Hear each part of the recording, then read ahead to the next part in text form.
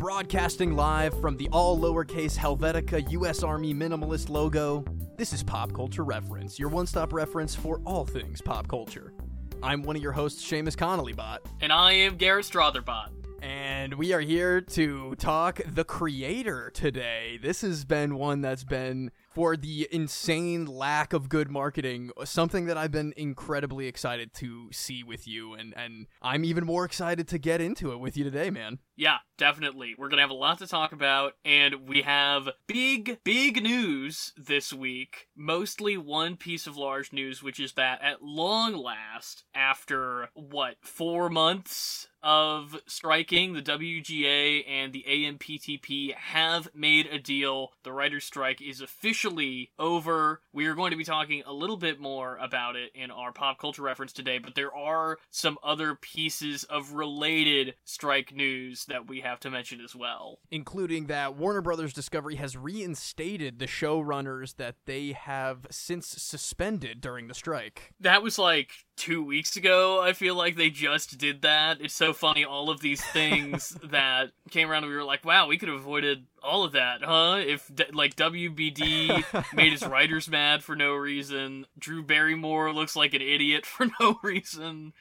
Oh, that was still pretty funny, though. That was the entertainment in the meantime of the strike, I guess. But, you know, I was like filling the bathtub. I was like Y2K style, preparing for the worst and the longest strike ever. But I am pretty happily surprised that a big hurdle in really getting everything in this more the strikes at large of various unions. This is really great news. And obviously, battle's not over yet. The SAG-AFTRA Guild is still on strike with no real signs of letting up from the AMPTP on their negotiations, and more trouble brews on the horizon as Netflix, Disney, Max, and other streaming services create the Streaming Innovation Alliance, a kind of AMPTP explicitly for streaming services, which will be a very interesting thing to see grow or diminish in power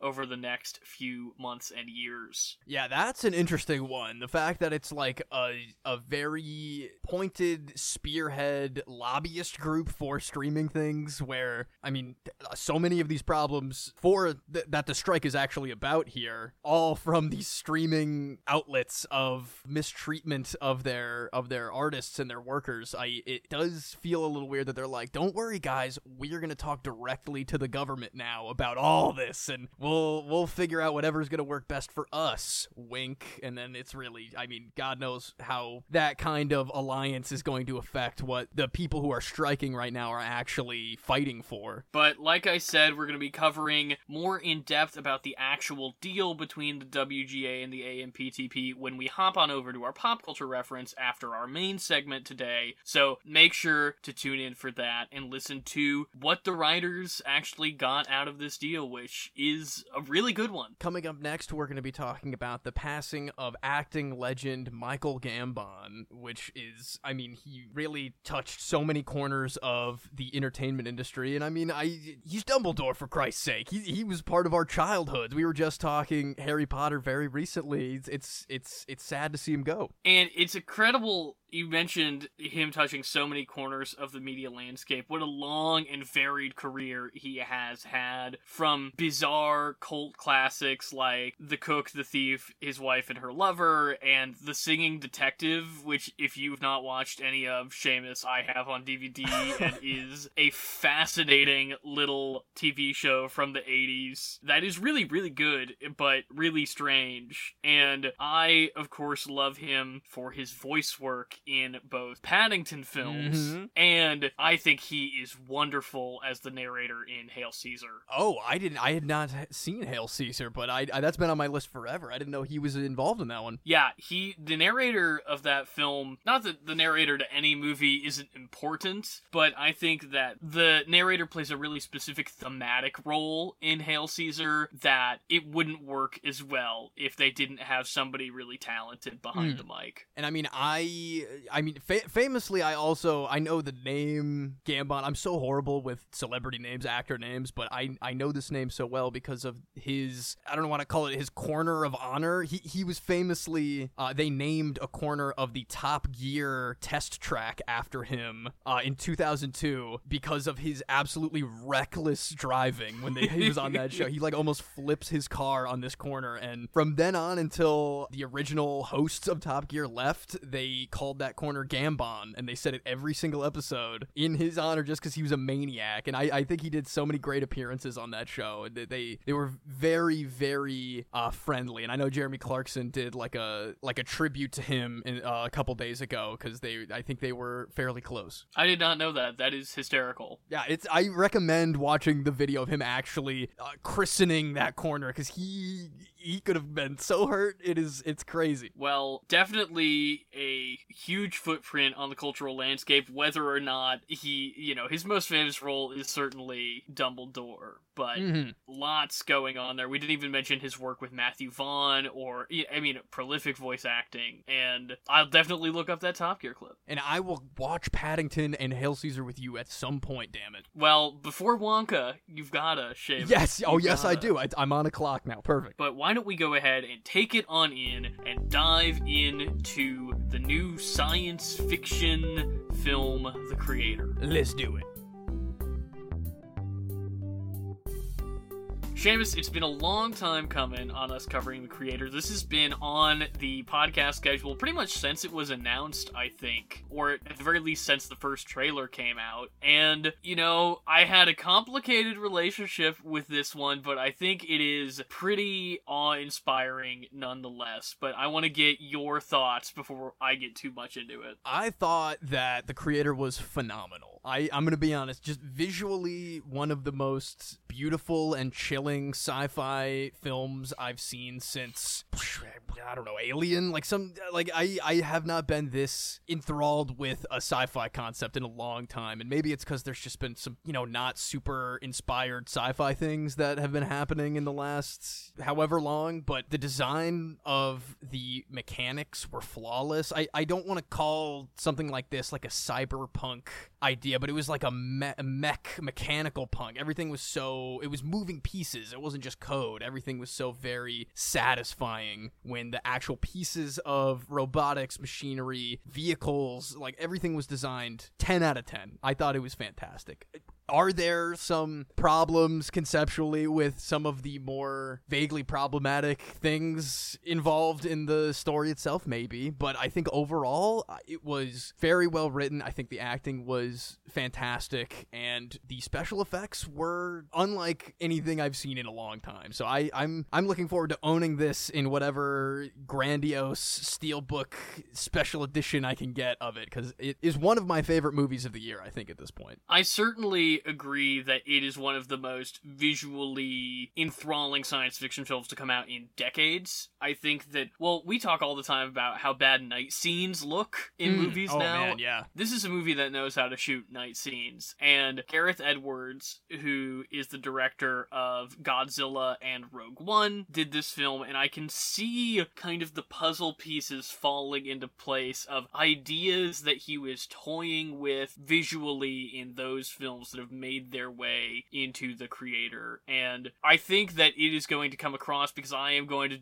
directly engage with some of the problems that I had with this film, I think more than you are, because I think you had fewer problems with it. But I do want to be clear. I think it's wonderful that we are getting a big budget science fiction epic that looks as good as it is, that has the caliber of acting and effects and production design that The Creator has. And I really did like it, and I am invigorated by it. So off the top, I want to say that you alluded to some of the elements that are problematic, and it definitely does have some techno-orientalism, Western savior elements going on that I think we'll get into a little bit more in spoilers when we can talk specifics. And also in spoilers, I want to talk about, there are some, I think, pretty gaping structural and screenwriting issues in this movie that it it's clear that they were focused so much on the world building and the atmosphere of the film that maybe some story was sacrificed in the process. But I overall do agree with you, Seamus, that this is a visual spectacle worth seeing in large format in the theater while you can. Go out and give it your money. I really do think you should. Definitely. Spectacle is a good way to put it. We have recently, you've been showing me the J.J. Abrams Star Trek movies, and we through those 3 movies, we talked a lot about, like, scale and CGI set pieces and scale together, kind of, but I feel like this movie had such a great grasp on that, of the landscapes that they were working with, that Gareth Edwards wanted to create for this, new world that this movie takes place in. It was just so mesmerizing. Every cut to blank area, cut to this shot showing the craziest, most massive neo-future skyscrapers and vehicles you've ever thought of. It maybe did trick me a little bit more than you, because I was just getting blown away every time they were changing location, pretty much. I mean, we talk all the time, especially, we talk a lot of Star Wars on this show, and contemporary Star Wars, we do a lot of complaining about, like, well, we go to the planet, and it's a rocky landscape that's all gray, and we're in the volume, and that's in a franchise where you're planet hopping everywhere. And here, Edwards is able to find so much in the vast majority of this movie takes place in a similar geographic area, but he just moves us around from urban to rural to mountainous to farmland in a way that every location feels very visually distinct. And he's also pulling some tricks like we talked about back all the way when we covered Skyfall and like the other Bond movies, that Mendes is really good at creating a visual look that's not just the production design, but the way he shoots an area. So in Skyfall, you get the really slick blue tinted cities against the orange, dusty, and obviously that's a Deakins movie too, so I'm not going to give all the credit to Sam Mendes. But here you have Edwards teaming up with the great cinematographer Greig Fraser, who has recently shot things like Dune and The Batman, and also shot Rogue One with him.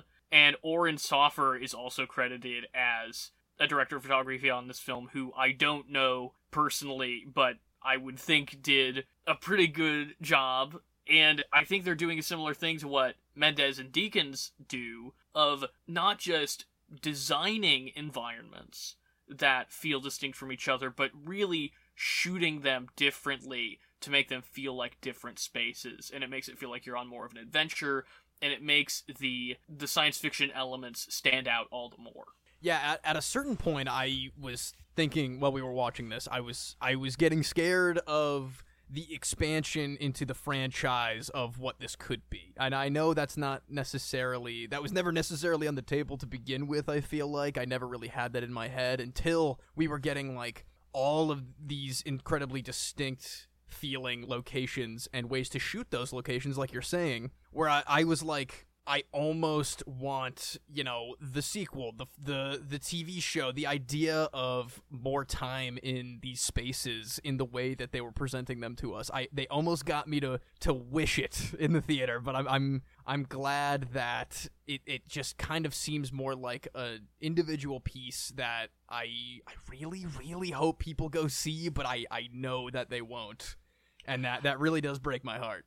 Bigger opening night crowd for this than there was for Haunting in Venice. That is I'll true. say that. That is true. And this wasn't the third in a franchise either, I will say. It was a weird crowd at our Thursday night IMAX show. We have never been more confrontational in a theater, I feel like. We had multiple instances of talking to people who needed to, learn how to go see a movie in a theater. It was very weird. I don't think it's the worst show we've ever been to, but I don't know if we've ever had as much cause to be confrontational as we did. And the fact that it was seemingly centered around us, it was very strange. we were the epicenter of a lot of it. I do want to mention, because I don't really want to get into story stuff at all until we hit spoilers, but I want to mention that I think that the cast here is doing a really phenomenal job. Allison Janney and Gemma Chan specifically, I think, are given, dare I say, underwritten female roles that they give a lot of dimension to in their nuances of their performance. And also newcomer Madeline Una Voiles, I think, is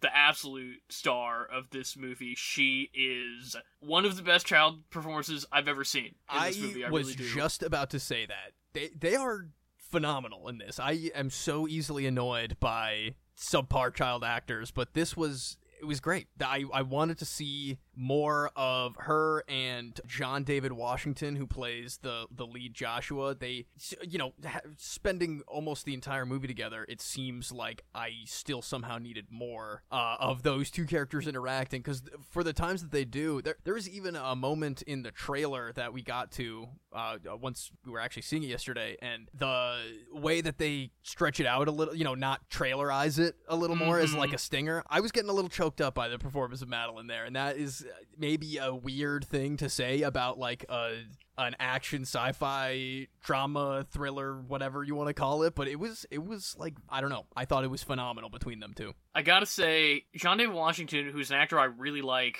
was a little bit hot and cold for me in this. I think he has great chemistry with the other characters, but there are a few moments where I was like, I don't know about what the choices he's making. Overall, I think it's a pretty good performance, but it doesn't stand out to me as much as some of the other ones in the movie. Ken Watanabe, weirdly, doing nothing for me in this. Oh, I wanted a whole Ken Watanabe movie, I guess. I don't know. I love him. I think he's an incredible actor, and he brings such intensity to pretty much any role I've ever seen him in, and this could have been the pinnacle of intense roles for him, but they kind of take him out of the equation for a lot of the movie, and I was expecting a little more there. And then the other two people I want to bring up who are more supporting actors in this film, but are people I like, are Ralph Ineson, who I didn't recognize until the third act of this movie, and Veronica Ngo, who I think is a very serviceable actor when she pops up and stuff, even though she's not like a huge name. She was in To Five Bloods, and then, Seamus, you're probably going to know her most from The Last Jedi. She's Paige Tico at the beginning. Oh, wow. Yeah, you know what? I should have known that, probably.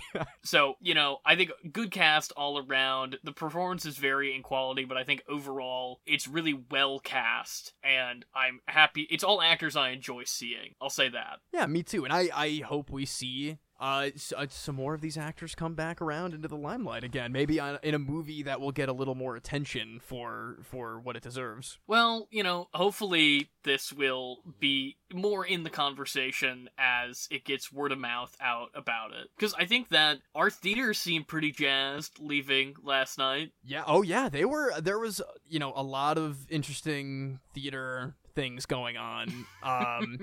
Definitely weird reactions. I don't know if everybody understood what movie they were coming to right away. God bless them for bringing the energy, I guess, but it was not the energy that we needed. Oh, having the really loud, like almost fake laugh going off behind us, and dare I say perhaps a fake laugh, yeah. But multiple times. I don't know what they're doing. Whatever. I don't know. There was some good pockets of humor embedded in this very intense plot that, people appreciated as if they were a Marvel-y quip almost, but I think that me and you, we kind of recognized where the humor really actually poked through in a more substantive way. I don't know how to even really say that, but I agree.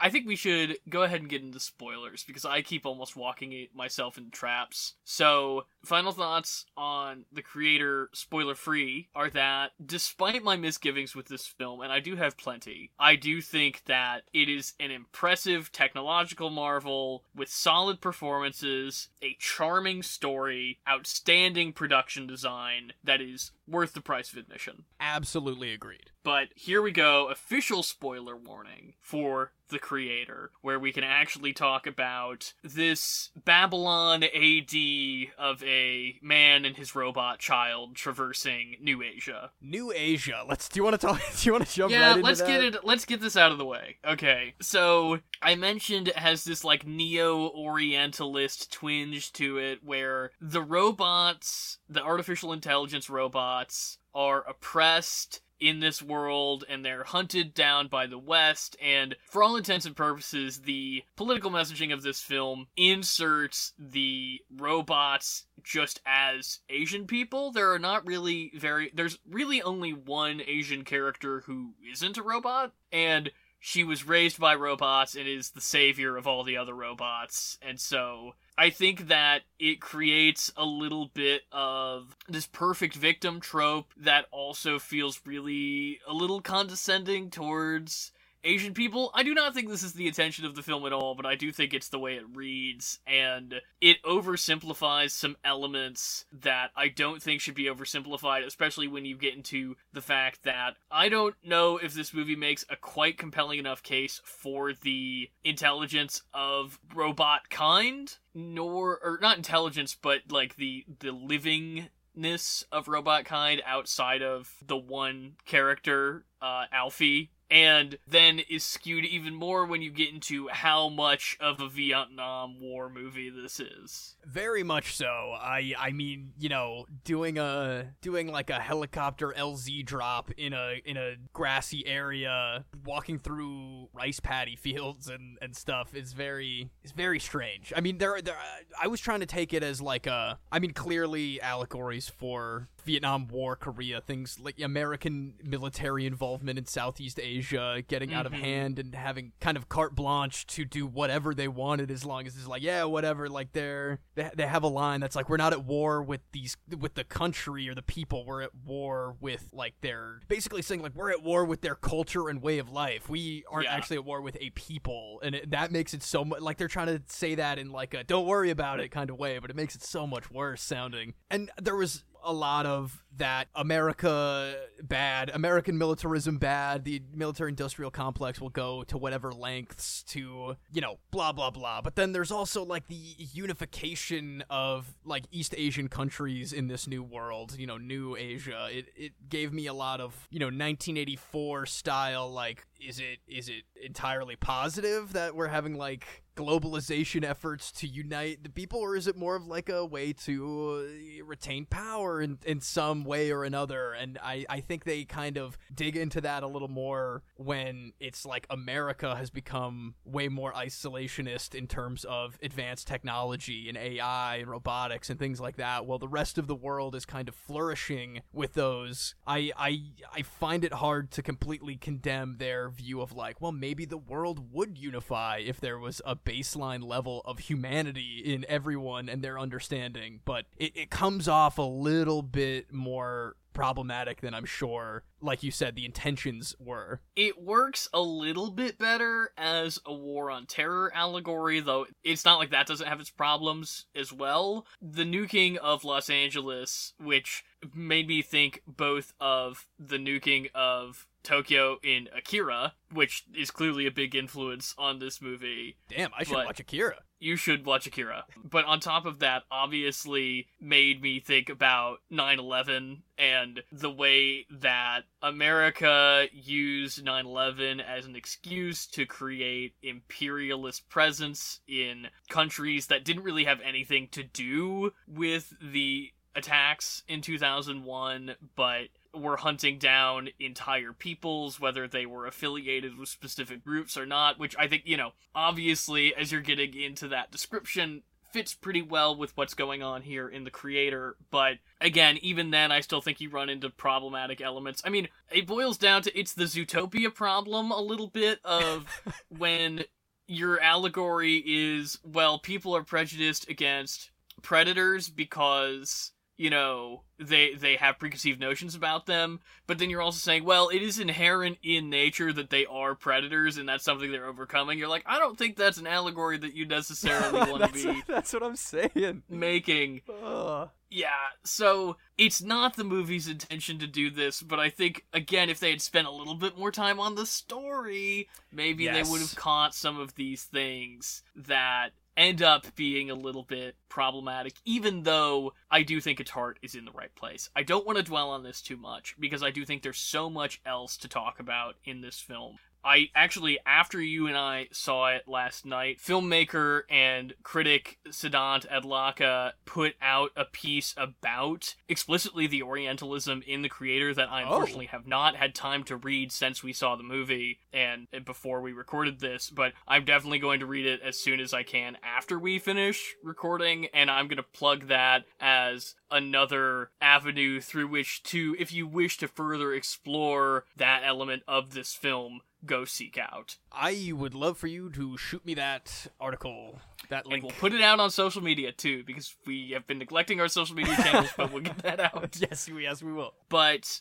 I think this is a good place to segue. Again, I said at the beginning it's going to sound like I'm beating up on this movie a lot, and I did genuinely like it. I think this is a good place to transition into some of the other story problems that I had with this movie. And I don't know, I've been talking a lot, Seamus, so I don't know if, I don't want to put you on the spot and say, Seamus, what problems did you have with this story, which seems an awfully loaded position to put you in. But if you would like to touch base. I mean, we both kind of had a consensus of, they had an interesting couple of what felt like a false wrap-up, a false third act wrap-up that they do maybe even twice-ish. They really drag out, and we were just talking about how much we love like the unique ways they're shooting all of these different locations and all of these, you know, interesting people and robots, and I think it kind of meanders in spaces that it could use that to have these characters fall more in love with each other. We kind of get a little more of an abrupt reveal of, oh, is it a reveal if you know it all along? I don't know. Well, I guess it technically is in the writing of it all, but I won't fault it so much for having predictable tropey twists as much. Maybe I won't fault it as much as I should, even, for having predictable tropey twists. It was so fresh feeling otherwise. I feel like we might have a little bit more forgiveness for it, but yeah, you know, the fact that all of a sudden we get that Alfie is the AI Jesus Christ's brain scan of Joshua's baby that is, and that Namada is his wife that he was undercover and lying to, and they kind of do that all at once and then have a big confrontation in Tibet in the temple where she's on life support, and then I don't know, I think they could have breadcrumbed that a little bit more along the way and not make it so much of a Babylon AD. I don't know if I want to say that. It's just Joshua seems so at odds with Alfie for so long, and then I feel like there's more of an abrupt switch than I would like. That moment of we're both not going to heaven because you're not good and I'm not a person, and that really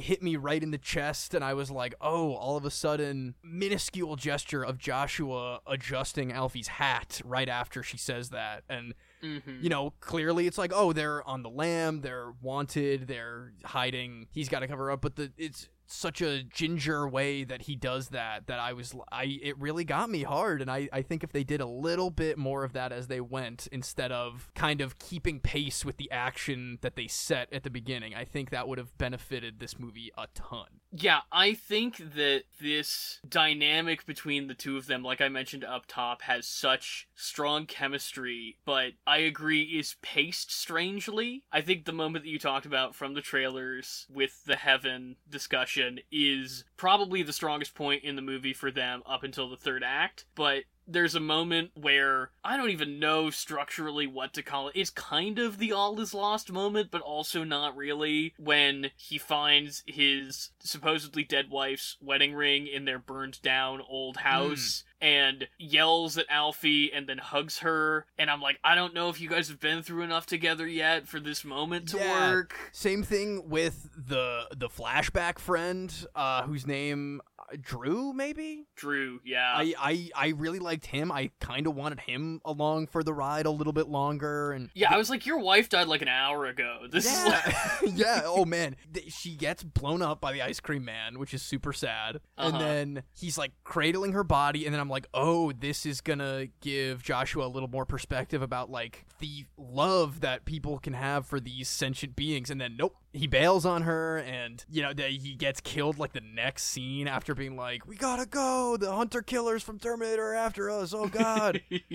And I don't know. I wish that he got maybe killed in the Barrelbot village, maybe like that. I think, but because he couldn't survive, obviously. But he needed a little bit more time because they also do this really. I mean, I really enjoyed the structure of the flashbacks that they put into this movie, where they don't tell you at all when you're going into the flashback and when you're back out of the flashback. So they kind of just pepper those in as we go, and we get a very interesting one with Drew and Joshua from his initial insurgency into his undercover role there. So I really like that. I wish he got a little bit more, even if it was through flashbacks somehow. But I was also a huge fan of the title cards. I loved the intro with the old like Robo commercials, making it way more ambiguous when this universe kind of got up on advanced AI and how that affected the world up till, what is it, 2060 by the time we really get into it, after he loses his wife? I think so. It's either 2060 or 2065, because there's a 5-year jump after the strike on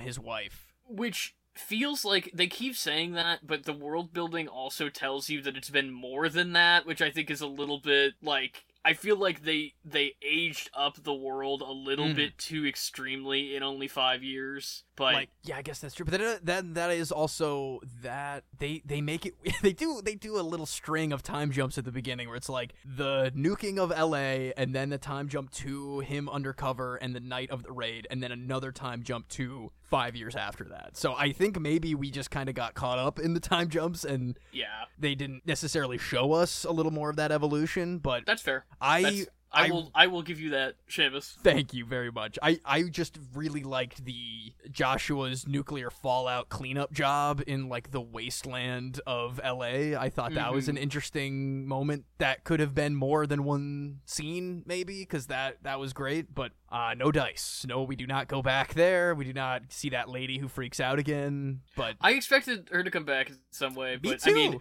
she serves her function, which is when the ignorant Westerners are actually exposed to the AI, they realize how human-like it actually is, and therefore de-radicalizes them. Which, that's a very like Cliff Notesy way to do that. It's pretty heavy-handed. I mean, I just casually scanning like mummified radiation corpses and then being met with a freaking out robot. I just altogether there is very, very functionally well done. I think it's a very impactful, like that robot, whoever voiced that robot, great vocal performance, because I felt like that robot was super worried about the little girl who is dead in the car next to him. Oh yeah, I felt that.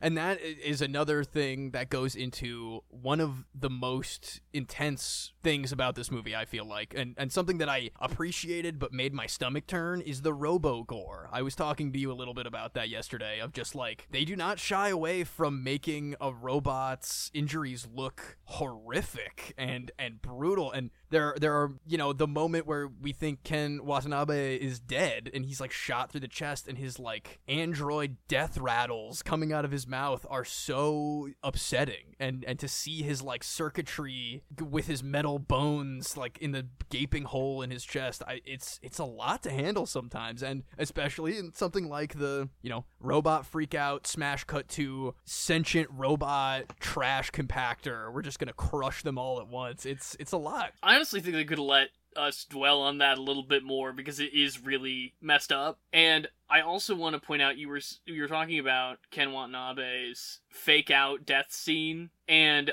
I do think that an element of this movie that is as strong as the production design that's not going to be talked about as much because it is not as noticeable, we don't think about it as much, is the sound design, which I think is some of the best sound design I have seen in years. I think it's worth also noting that Eric Adal, who is the senior sound supervisor on this film, worked on, Last Voyage of Demeter, which also has great sound design, which we talked about on our episode. But he also worked on things like Quiet Place and Godzilla 2014. Oh, that makes a lot of sense. Yeah, the sound design goes back to my like mech punk future future, neo-future thing we got going on. All the little clicks and clacks and the robot parts spurring and moving, and I mean, right down to the like future weaponry, which I all thought was fantastic. I think audibly incredible work. Yeah, I completely agree. Even the way voices are augmented, even when they're like in the spacesuits and things like that, is really effective. And there's so many, kind of transitioning back into the story world, there's so many amazing concepts for scenes in this film that I think are really well executed. I think Allison Janney's character specifically is at the center of a lot of those moments. Her cool interrogation technique of scanning a dead guy's brain and then putting his scan into a robot so that she can talk to him for 30 seconds and he's freaking out.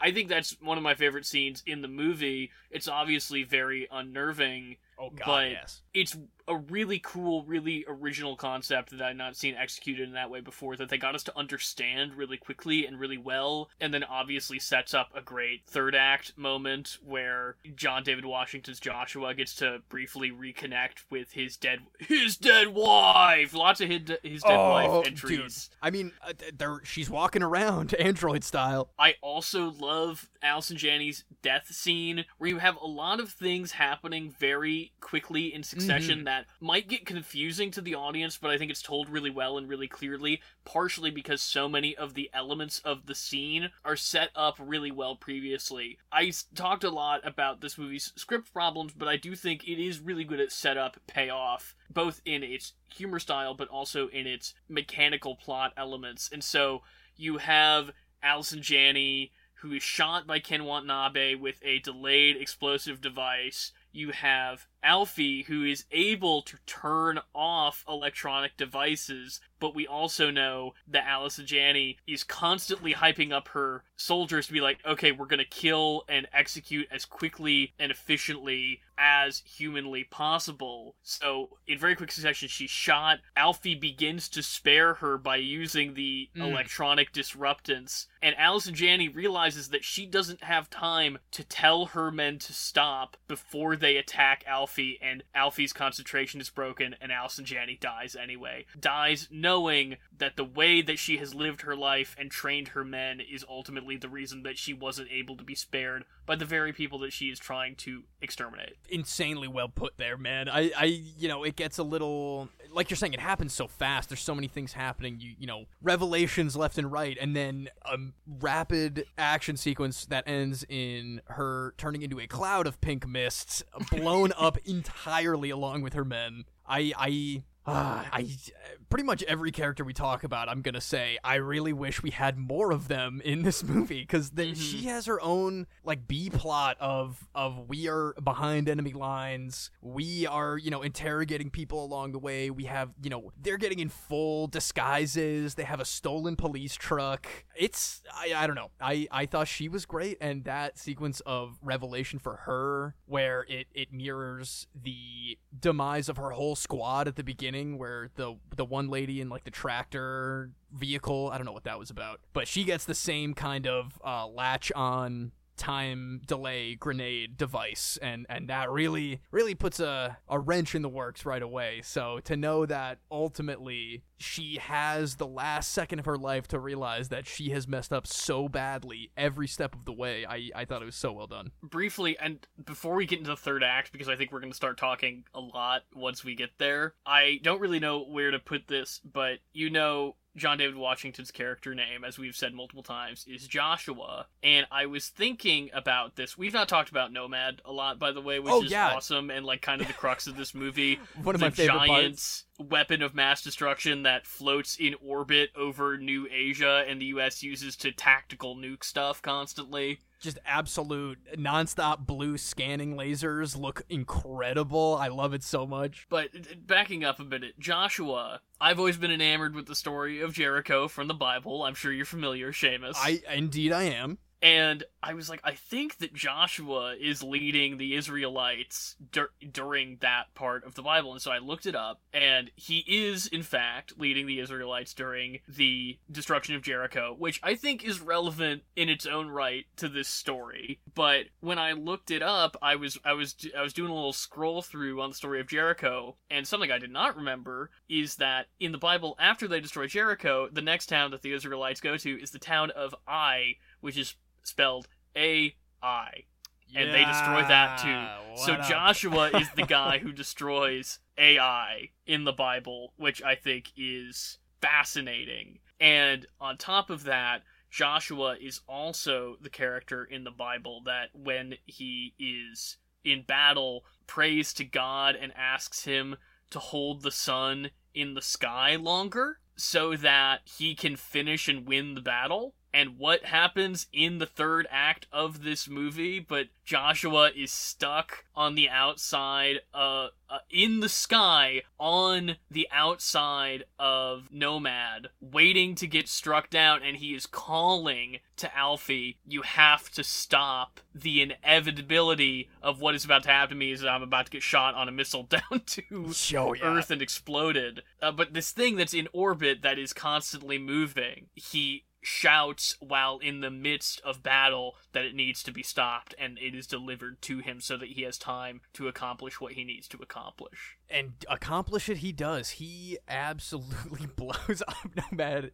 in a very triumphant moment. Obviously, there's a very fun, like Independence Day style. Everyone around the world is running to the wreckage to celebrate and all that. But I really liked Nomad. I don't know. I know it's the bad guy and everything, but I loved the design. I loved how it looked inside. I love the fact that you can take a commercial flight there for some reason. Okay, I think it's weird that in this movie that's an allegory for the War on Terror, they kind of do 9/11 at the end. Oh yeah, I guess they do hijack a plane, don't they? Oh no, hold on. For the right reasons, for righteous reasons. And they let everybody evacuate, it's fine. Those people on that flight must have had a terrible day. They got on the plane, they went to Nomad, immediately evacuated on an escape pod back to Earth to watch the fall of American militarism. Well, and they were trying to go to the moon. To moon They weren't colonies. even trying to go to Nomad. Yeah, exactly. They were very nonchalantly like, due to an emergency, we had to land at a military installation. Like, not everybody on the planet knows what Nomad is. They couldn't have just said, I don't know, whatever. That's another just little tiny baby snippet of like world building that I really loved, and I wanted just maybe a snippet more was moon colonies, ?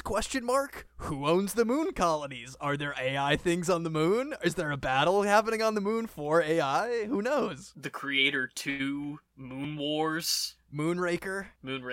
That's a joke. We've not made a Moonraker joke in a while. We used to make Moonraker jokes more often. I've still never seen it to this day, but it is one of the best callback missions in 007 Nightfire on Xbox. Absolutely. Love that one. I used to play that at the teen center, Seamus. Don't you worry. Oh, good. Okay, you know all my really weird references then. Good. Speaking of all the wreckage falling to the ground, like the Death Star falling into the into the shallows of whatever weird planet that is in The Rise of Skywalker. Alfie's really... What's gonna happen to Alfie after this ends? Because Alfie doesn't know anybody? I guess Alfie could go back to Ken Watanabe. Ken Watanabe is somehow still alive. But Alfie's parents are both dead, and yeah, sure, Nomad may be destroyed, but I would think that the entire might of Western militarism is going to hunt her down like Osama bin Laden.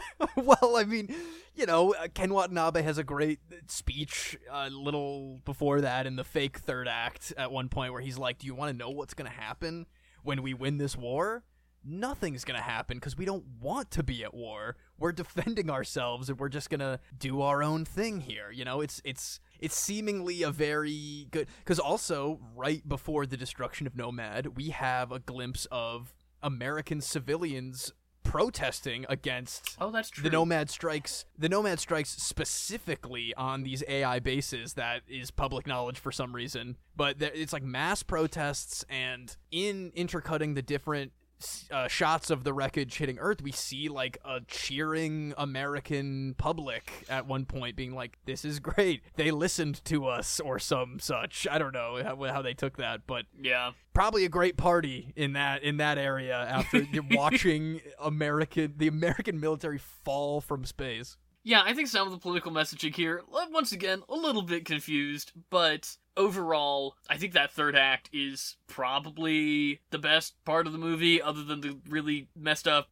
interrogating the dead guy's brain robot thing. Yeah, I feel you, because I mean, I don't know if we specifically said it, but like the Joshua reuniting with the android version of his wife after having this full life-changing, perspective-changing adventure where he finally understands that that's not just a copy of his wife, that is his wife that he gets to spend a final moment with, and feel actual happiness instead of the jaded, cynical version of that he feels as this undercover operative that he's never been able to kind of shake the guilt from. I think it was a beautifully designed moment of like the space station literally crashing to Earth around them, and they're in a green field, a vertical farm that's in the Nomad, that they're just like, they're among natural life and AI, and they're in space, but they're coming to Earth. It's beautifully done. Couple of quick third act shout outs before we wrap up our creator conversation. Love the terrifying heptapod tentacle monster that... Oh yeah, the guys from The Matrix, the weird tentacle guys. That's trying to rip the escape pod apart before Alfie can get jettisoned off of Nomad before it blows up. Those are really cool. And of course, we have to talk about BarrelBot. Yeah, BarrelBot 1 and BarrelBot 2. My homies. Love their weird dedication to the military, but also their, like, for whatever reason, the U.S. Army programmed fear into these BarrelBots. Which is really disturbing, not only because of their ideas about AI, but just like, why would you do that? I don't know. Why would you make them run like Buzz Lightyear, too? The funniest jog into oblivion that those BarrelBots could do. Well, because they're suicide bombers, so really, why? It's just cruel. It's just cruel to give them that amount of sentience. It's insane. And the fact that Alfie is trying to comfort them as, like, before they blow up. Like BarrelBot 2 bowing to Robo-Jesus as, like, you are my savior. I for a second, I thought he was about to turn 180 and start jogging back towards the boys. I really hoped that's where that was going myself. Me too. And it's similar, it's kind of repeated, I think, in an equally effective way when they're going through the TSA robot, and it's like, what is the purpose of your visit to the moon? And she sweetly reaches up and is like, to free all robots. He's like, okay, you're good to go. Good job, you're in. Yeah, converting robots to the Robo-Jesus cause every step of the way. Very, very much love that. Like WALL-E, you know? Like WALL-E. Who is WALL-E if not Robo-Jesus? He's definitely up there, you know, in terms of the runnings for Robo-Jesus. I also quickly want to shout out something that kind of bugged me a little bit, but also I found kind of, you know, fun in the moment. Grenade fetching dog and C4 exploding monkey. C4 monkey is my boy. Do not say a word about C4 monkey. They could have had a third one. They didn't round it out is all. They could have had a third one where like a robo monkey does something or something. I don't know, but it was so weird that they did it twice and nothing else after that.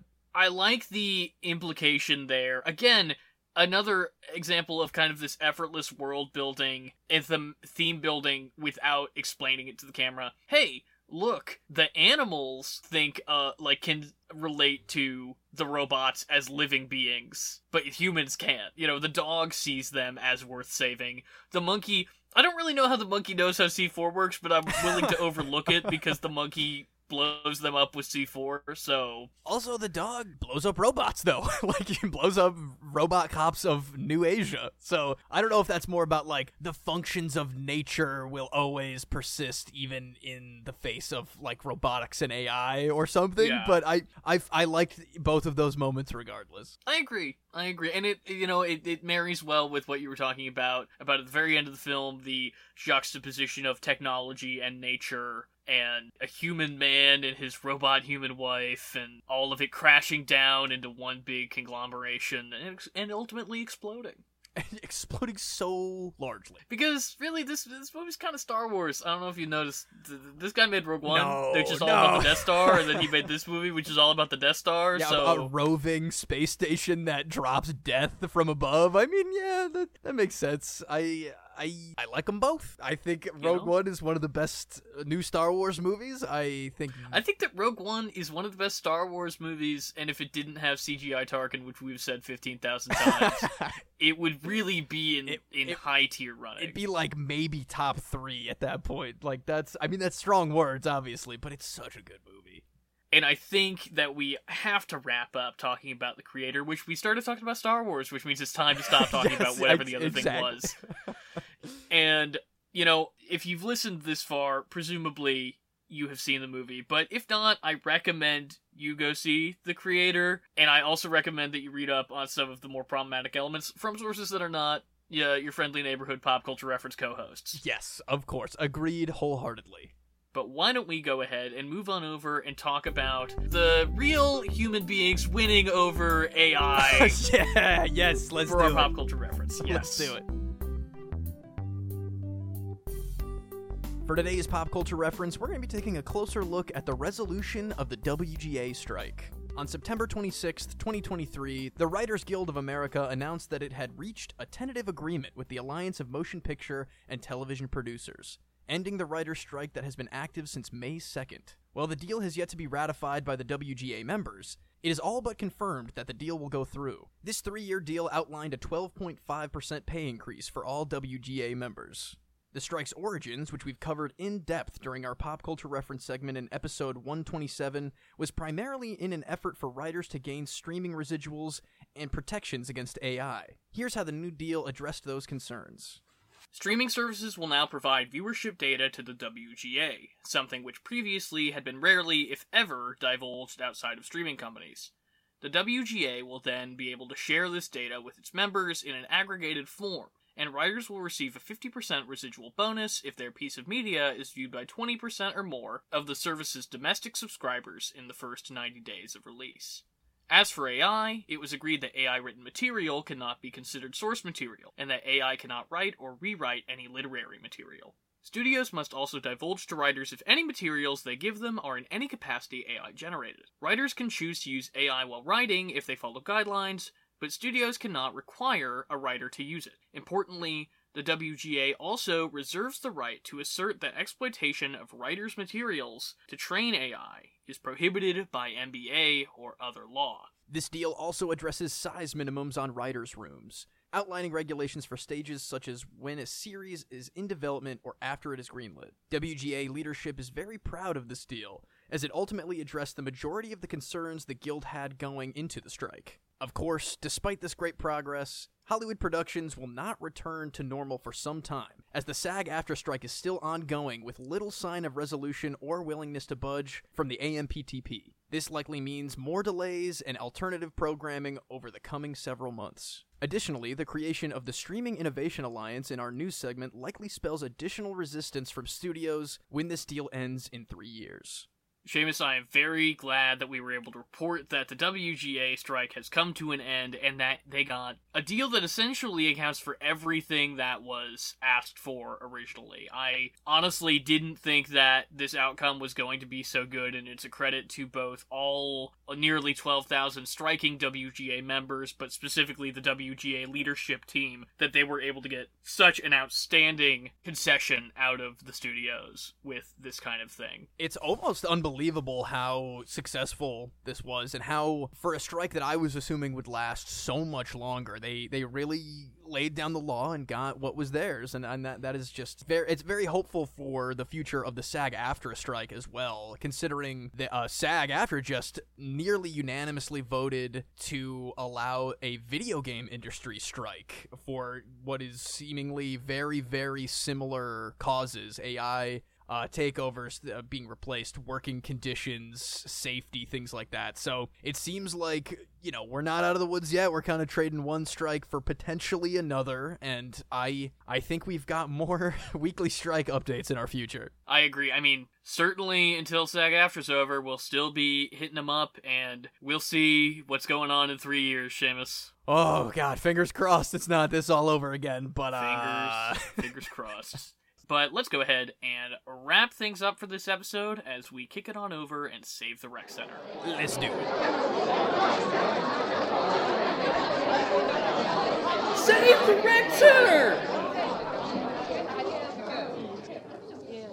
Now it's time to save the rec center, where we give you our weekly recommendations.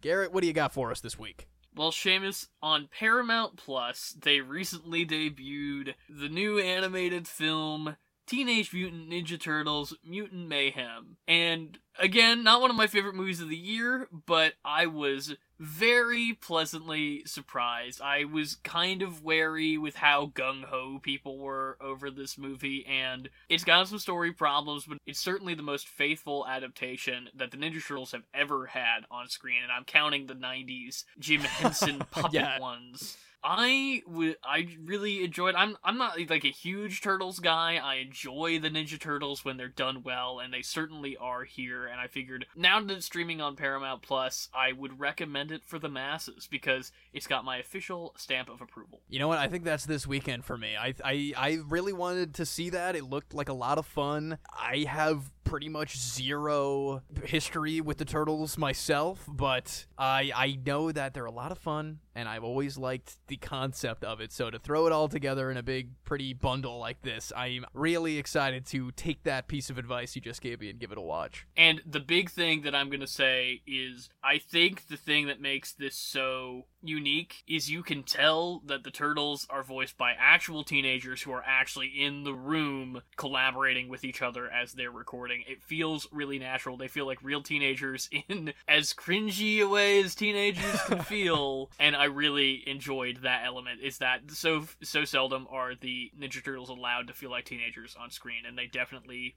do feel like teenagers here. But Seamus, what do you got this week? Well, Garrett, I've been thinking a lot about AI and neo-future stories about robot uprisings and all of those lovely, intense thriller-style things, and I can almost guarantee that I've brought this up on the show before, probably rec-centered it, but Detroit Become Human has so much DNA in common with our main segment, The Creator, today, that I think that it would, if you've seen The Creator and you liked The Creator, then I would very highly recommend getting into Detroit Become Human. It is from Quantic Dream, which we've vaguely mentioned before. They're the head of that studio, David Cage. Not the best guy, maybe not the best takes even on this game and the implications of some of the more intense things involved with these characters, but I think overall it is a stunning game. I almost said film because it damn near is. It is